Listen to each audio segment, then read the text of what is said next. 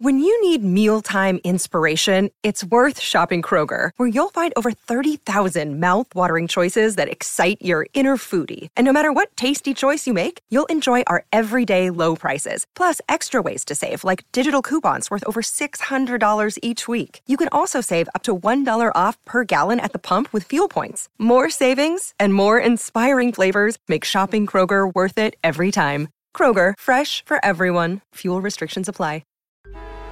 Traffic jams, tailgating, pile-ups. Ugh, the joys of driving. How could it get worse? The federal government wants to have a say in what you drive. That's right. The Biden administration's EPA is pushing mandates that would ban 2 out of every 3 vehicles on the road today. Don't let Washington become your backseat driver. Protect the freedom of driving your way. Visit EnergyCitizens.org. Paid for by the American Petroleum Institute. Hi, this is Scott. If you're a fan of the ancient world, please help us get the word out. Like us on Facebook, follow us on Twitter, and rate the series on iTunes. Thanks again for listening.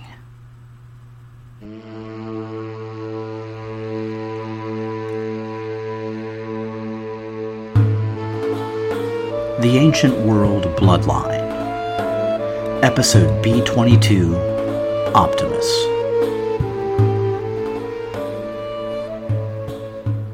On one side of the coin was a profile of the Emperor, the only image most of his subjects would ever see. A man of middle age with a stern Roman bearing, and little to distinguish him from his predecessors. The reverse was more interesting. The inscription read SPQR Optimo Principi, the best ruler, reflecting the title recently bestowed by the Senate and people of Rome. It was a bold assertion less than a decade into his reign, and one that might tempt some rulers to quit while they're ahead. But from everything Silas had heard of Trajan, the new emperor was just warming up. In 106 AD, Gaius Julius Fabius Sampsigaramus III Silas for short, was 33 years old, and had served as high priest of Elagabal for as long as he could remember. Silas had lived the majority of his life under the Flavians, first Vespasian, then Titus, and finally Domitian. Though his memory had officially been consigned to oblivion, Domitian's long rule of 15 years had been the most prominent.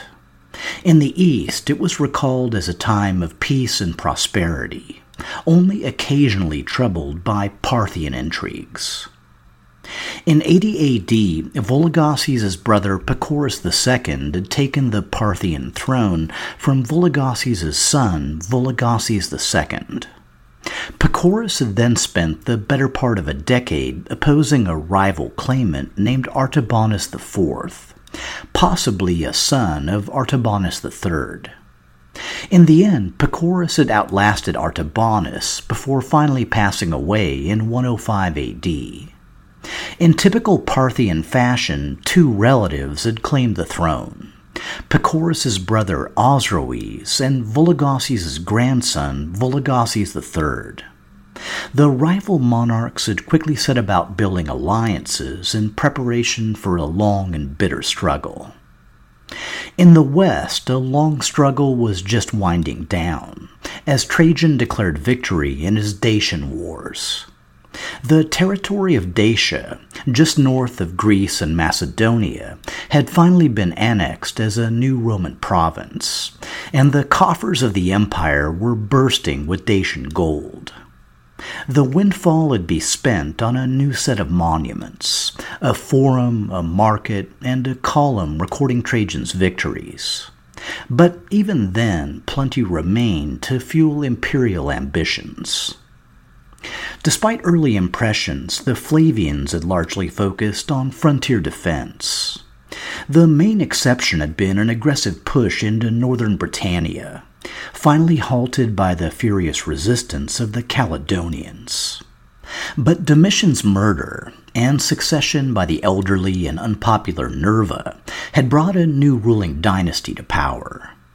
Like the Julio-Claudians, the new dynasty saw adoption as the key to continuity. But unlike the Julio-Claudians, the Antonines were happy to adopt from outside the immediate family. Pressed to the wall by the Praetorian Guard, Nerva had offered to adopt the most popular soldier in the empire.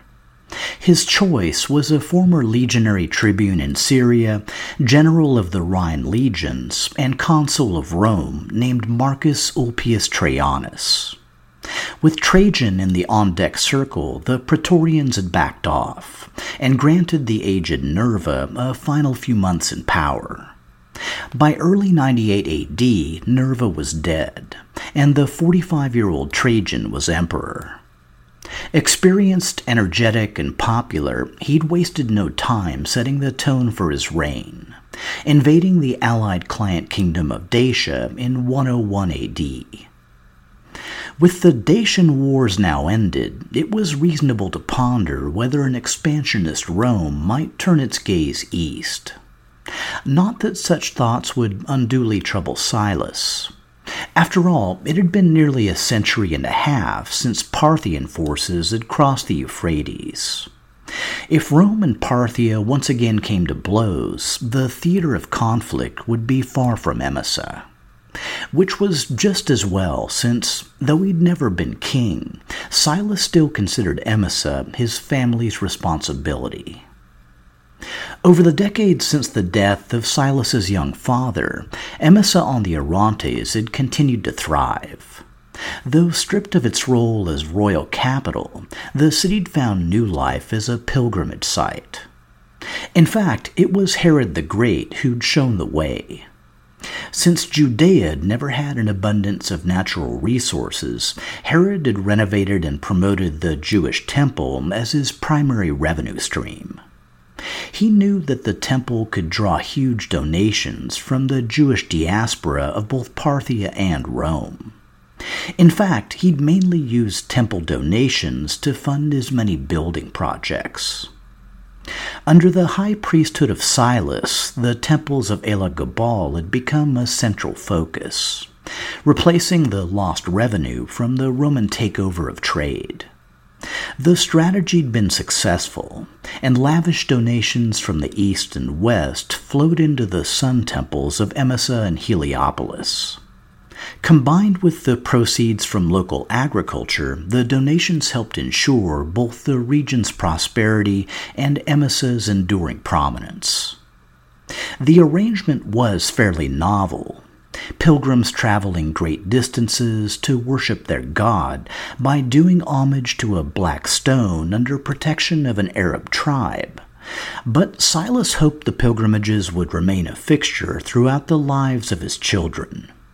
Yes, through his marriage to a Syrian noblewoman, Silas had been blessed with 3 young sons, the eldest of whom, Longinus, was slated to succeed him as high priest. The younger 2, Julius Agrippa and Gaius Julius Sohaemus, would be free to pursue careers befitting their family's noble status. The following year, 107 AD, Silas learned matter-of-factly that Nabatea had been annexed by Rome. The proximate cause was the untimely death of the young Nabatean king, Rebel II. Just like with Emesa, there was a ready heir, in the form of Rebel's son, Obodas. But also like with Emesa, Obodas's succession didn't mesh with Roman plans. Like the jaws of some great beast closing on its prey, Roman legions entered Nabatea from Syria and Egypt. No resistance was offered, and the kingdom quickly fell under Roman control. It was soon provincialized, renamed Arabia Petraea, and put under the authority of a Roman governor. While the major city of Petra retained its name, the capital of Bostra was renamed Bostra Traiana Nova after Trajan. Nabatean territories were vast and included the southern Levant, the Sinai Peninsula, and northwest Arabia, and also connected the coastal dots between Roman Judea and Egypt. While most of the land was inhospitable desert, it still held immense value.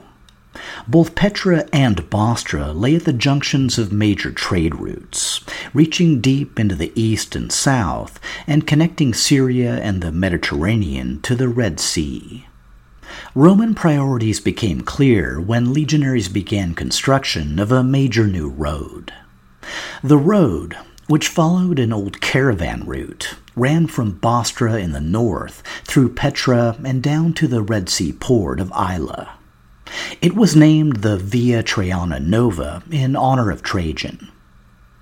Since Arab tribes had never presented a serious threat to the empire, the annexation of Nabatea, again like Emesa, was mainly about filling Roman coffers with the profits from regional trade. Protecting their revenues did require some initial investment. In this case, establishing a new Red Sea fleet and building a series of forts along the road. In a cost-saving measure, the forts would be manned by the Nabatean army, now placed under Roman control. Smooth, seamless, and hyper-efficient. Whether it was Emesa under Vespasian, the Judean Tetrarchy under Domitian, or Nabatea under Trajan, the Romans had annexation down to a science. And, to be honest, there were advantages to letting Rome handle administration and defense, at least if you weren't too hung up on personal liberty and had access to a steady stream of temple income. But then Silas's bread and butter was traditional religion. In his case, worshipping a 3,000-year-old Sumerian sun god in the form of a conical black stone. It wasn't frowned upon and taxed like Judaism in the wake of the revolt, and it had even less in common with the perplexing new religion of the Christians. Still, for a high priest like Silas, it may have been intriguing to watch a new faith take root and grow practically before his eyes. In a very real sense, Christianity had been reborn in the fires of Jerusalem's destruction. Up until that moment, Jerusalem's Christian community had exercised ultimate authority over the popular Jewish cult.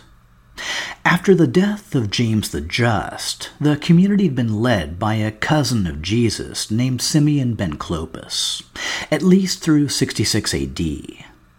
All the while, they'd obeyed Jewish law, followed Jewish tradition, and remained firm in their convictions that 1. Jesus had been the Jewish Messiah, and 2. that he'd risen from the dead. Other Christian communities were bound to follow their guidance in all matters concerning the new faith. When the Romans destroyed Jerusalem in 70 AD, its Christian community fell with it.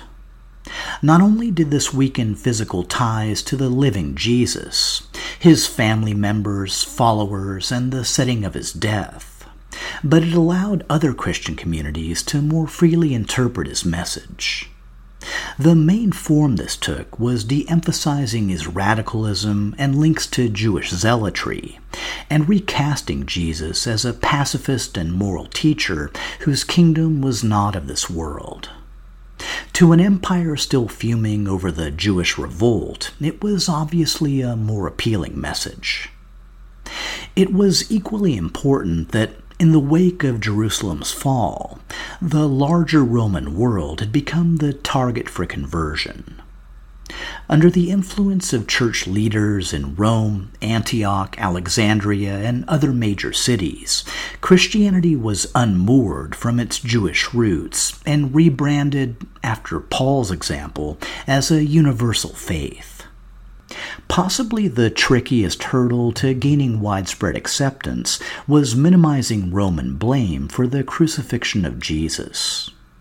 It'd take a slow process, over a series of Gospels, to recast Pontius Pilate from a callous instrument of empire into a sympathetic figure browbeaten by Jewish priests. In this pre-gospel period, Christian beliefs were largely based on the writings of early church fathers. Paul of Tarsus was the most influential, but letters were also circulated by Clement of Rome, Polycarp of Smyrna, and Ignatius of Antioch. Initiation through baptism held a central role, as did the rite of the Eucharist, or reenacting the Last Supper. A rudimentary church hierarchy had also been established, with leaders of Christian communities known as bishops. The same year as Nabatea's annexation, 107 AD, one of these bishops had been summoned to his death. Silas had likely never met Ignatius of Antioch or been familiar with any of his writings, but a local religious leader being condemned to death by Rome might have prompted Silas to prick up his ears.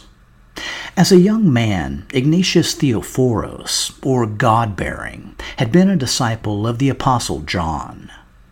In 67 AD, he'd become the third bishop of Antioch, succeeding the Apostle Peter and pagan convert Evodius.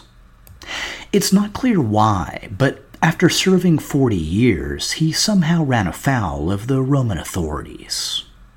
We know from correspondence between Trajan and Pliny the Younger that being an unrepentant Christian was grounds for execution. Whatever the circumstances, Ignatius had been ordered to Rome to stand trial for his faith. While traveling to the capital, in the company of Roman soldiers, he wrote 6 letters to Eastern churches and one to Polycarp, the bishop of Smyrna. In his letters, he stressed the divinity of Jesus, the value of the Eucharist, and, most interestingly, used the Greek word katholikos to describe the universal Christian church. Predicting his fate, Ignatius addressed one of his letters to the Romans, writing, "That I am dying willingly for God's sake, if only you do not prevent it. I beg you, allow me to be eaten by the beasts, which are my way of reaching to God. I am God's wheat, and I am to be ground by the teeth of wild beasts, so that I may become the pure bread of Christ." So, yeah, pretty tough old dude, and I think it's safe to check the box for unrepentant. The following year, Ignatius would indeed meet his fate, torn apart by animals in the Colosseum. In 109 AD came a far more prominent death.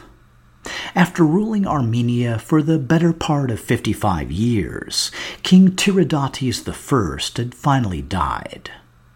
His recent reign had been occupied with war against Caucasian Iberia, and he'd apparently passed away with no direct heir. But running Armenia was still a family business, and the senior family member, King Osroes of Parthia, placed a royal relative named Sanatruk on the Armenian throne. When Sanatruk died the following year, Osroes replaced him with his nephew, a son of Pacorus II named Oxidares. Ever since the days of Nero, there'd been an understanding that Armenian kings could be nominated by Parthia, but always subject to Rome's approval. For some reason, bad advice or horrific personal judgment, Osroes didn't bother running either choice by Trajan. Trajan, who just annexed Nabatea without breaking a sweat. Trajan, who'd recently wrapped up a successful and lucrative Western campaign. Trajan, the soldier emperor who was always on the lookout for his next potential target. Trajan, who, hearing of Osroes' actions, likely responded with a satisfied smile. Not that he had any issue with Oxidares per se, any more than Nero'd had with Tiridates. But, Roman honor and all that. And soon the East began to hum with Roman preparations. There's a dearth of detailed sources. We're basically down to Cassius Dio, but Trajan certainly had plenty of forces at his disposal.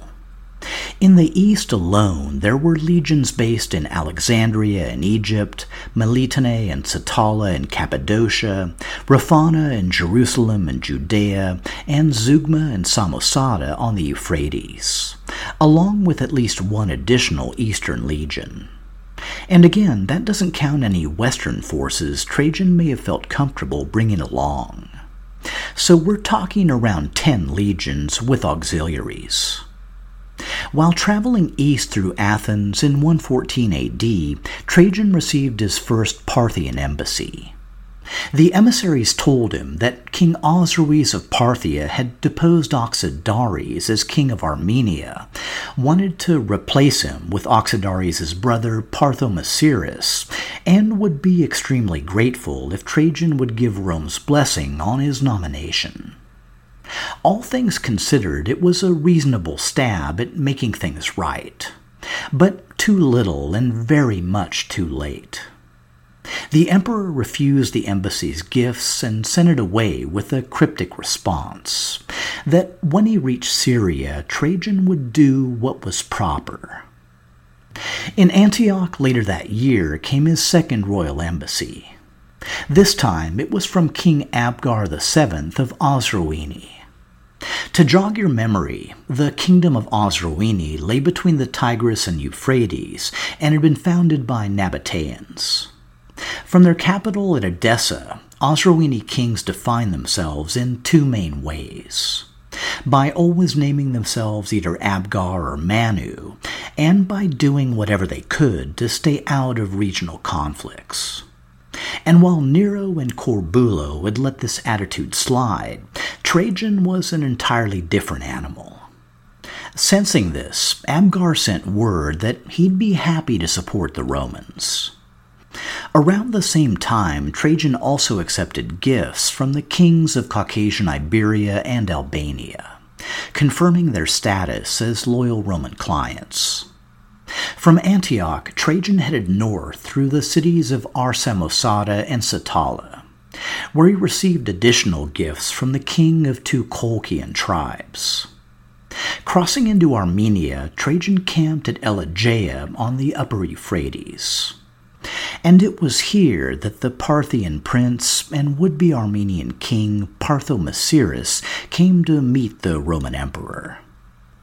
Intimately familiar with the legend of Nero and Tiridates, the prince took off his diadem, set it down before Trajan, and stepped back full of expectation. His frazzled nerves were likely shattered when Roman troops loudly hailed their general as Imperator. In their eyes, he just defeated the Armenian king without a single blow.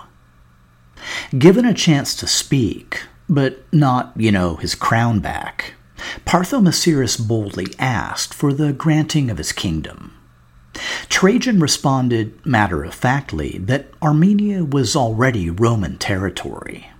The fact that its kings required Rome's approval made this abundantly clear, and it might as well have a Roman governor. Parthomasiris was welcome to go wherever he wanted, only without the soldiers he'd brought, since, again, they were already Roman subjects. Leaving Parthomasiris impotent, fuming, and under Roman escort, Trajan led his forces south to Edessa. There he finally met face-to-face with King Abgar VII and compelled Osrhoene to become a Roman protectorate. Around this same time, Trajan was also contacted by King Manisaurus of the Armenian client kingdom of Corduene. A reluctant vassal, Manisaurus had been busy expanding his kingdom at the expense of both Armenia and Parthia.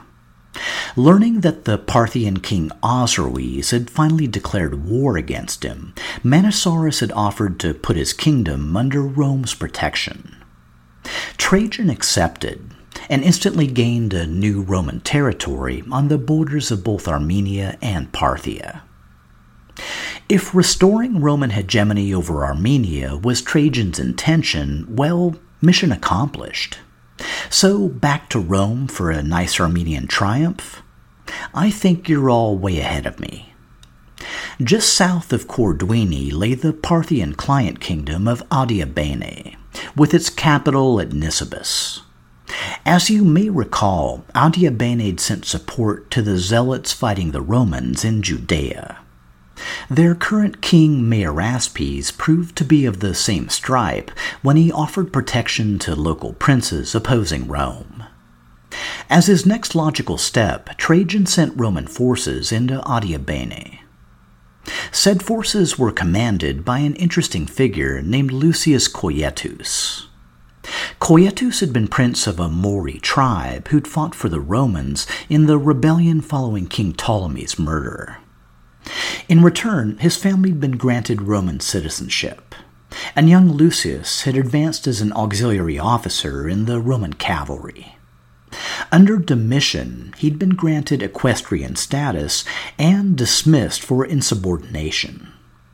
Reinstated under Trajan, Coietus had distinguished himself in the Dacian Wars, been elevated to senator, and remained close by the emperor's side.